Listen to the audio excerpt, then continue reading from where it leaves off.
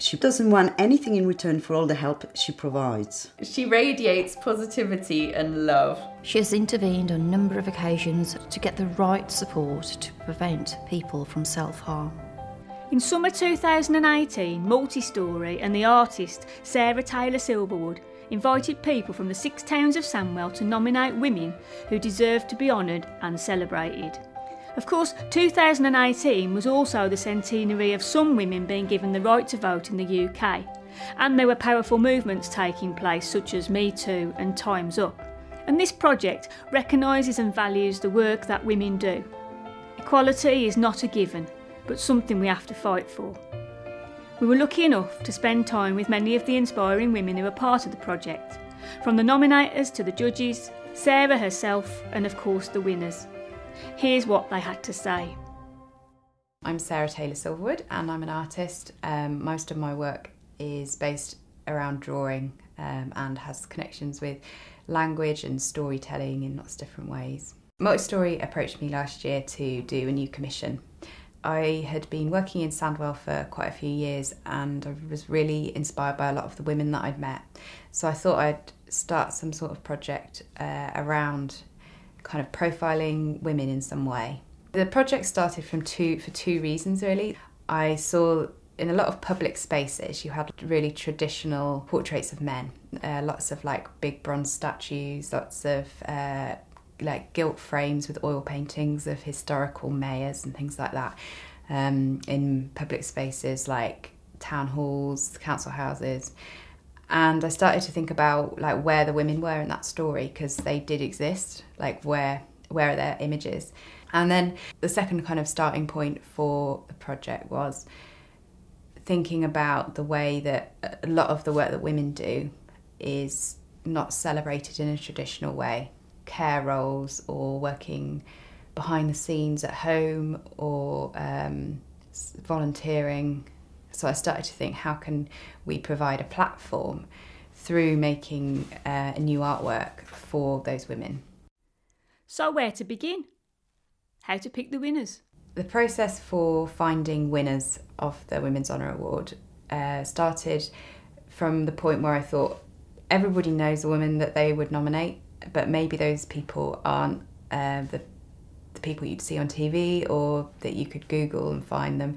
So I started to think about how can we find those people working behind the scenes. What inspired people to nominate? I saw the posters in a local cafe. I saw it around, it was actually a while, I kept seeing it around, and I kind of was like, I really want to nominate Leonie, so I need to get to it. So I finally picked up a flyer. I think I ended up picking up several flyers before I actually sat down to do it.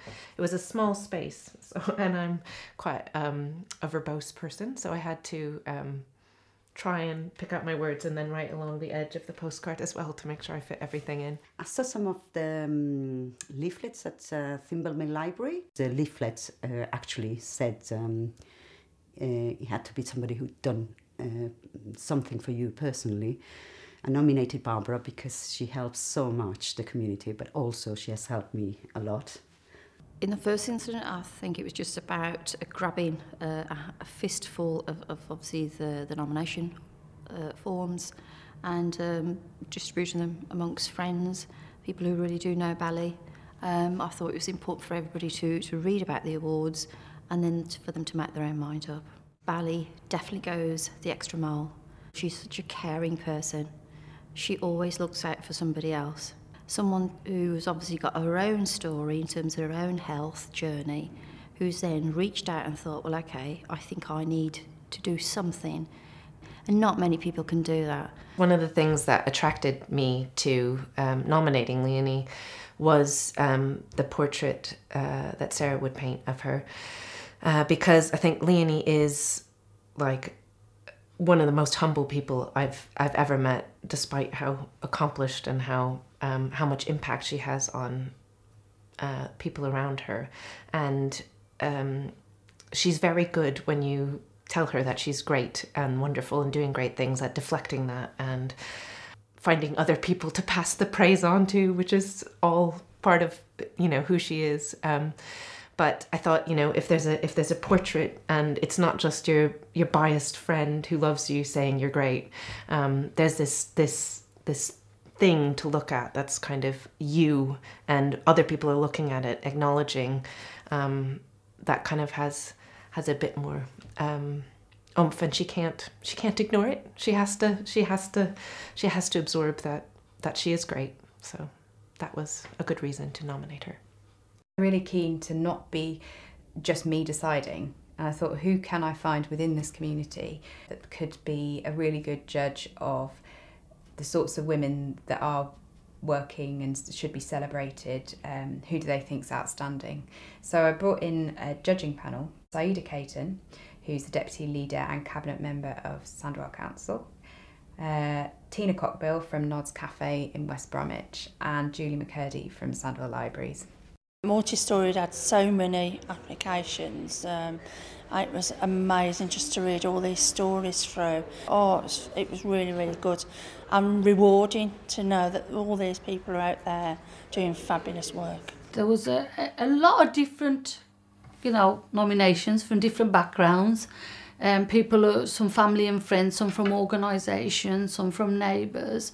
There's so many women that do so much, so it was really hard. We didn't just look at the traditional volunteering. The things that we looked at was such as like lesbian, gay communities, the refugee community, and the communities that aren't, they're the silent communities, if you're right. The people that were selected as winners, they all had a few things in common. They were all really kind of strong, proactive women who were not necessarily a kind of public-facing figure, but who were constantly doing work for others behind the scenes. So out of all the women who were nominated, who were the winners? I'm Barbara Platts. I'm involved with Worley Woods Community Trust, which is a community-based trust that looks after them nearly two miles round woodland, and we provide community events, at least one a month, sometimes two a month, for the local community. I'm involved in at the LGBT Centre in Birmingham with an asylum group, the Journey Church Asylum Group it's called actually, but they meet once a month, and it's for people from countries where to be gay is illegal, and we provide help and support for them seeking asylum and safety in this country.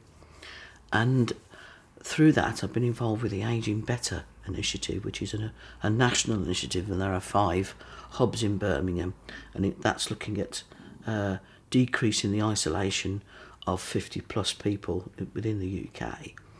And one of those 5 hubs in Birmingham is based at the LGBT Centre, and it's Ageing with Pride, and they reckon that gay people over the age of 50 are more inclined to be isolated within their community because probably they're not out within their community. So I help out with that as well as an ambassador.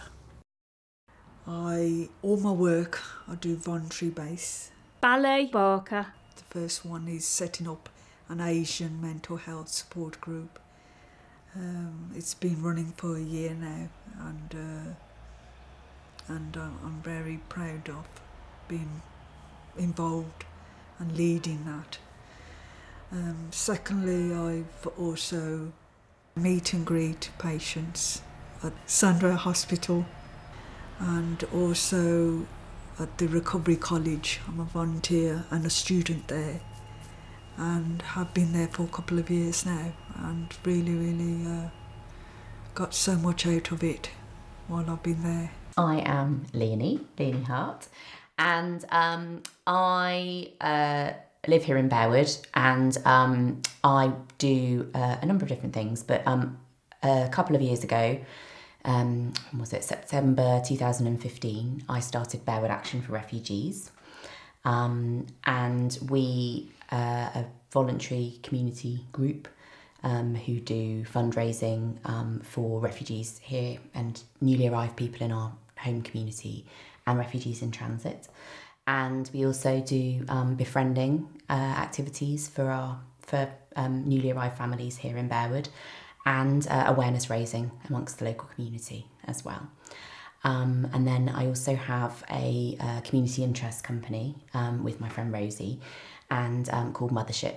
And we are a community arts company, and we do all sorts of different community arts projects, but predominantly working with newly arrived mothers and their children.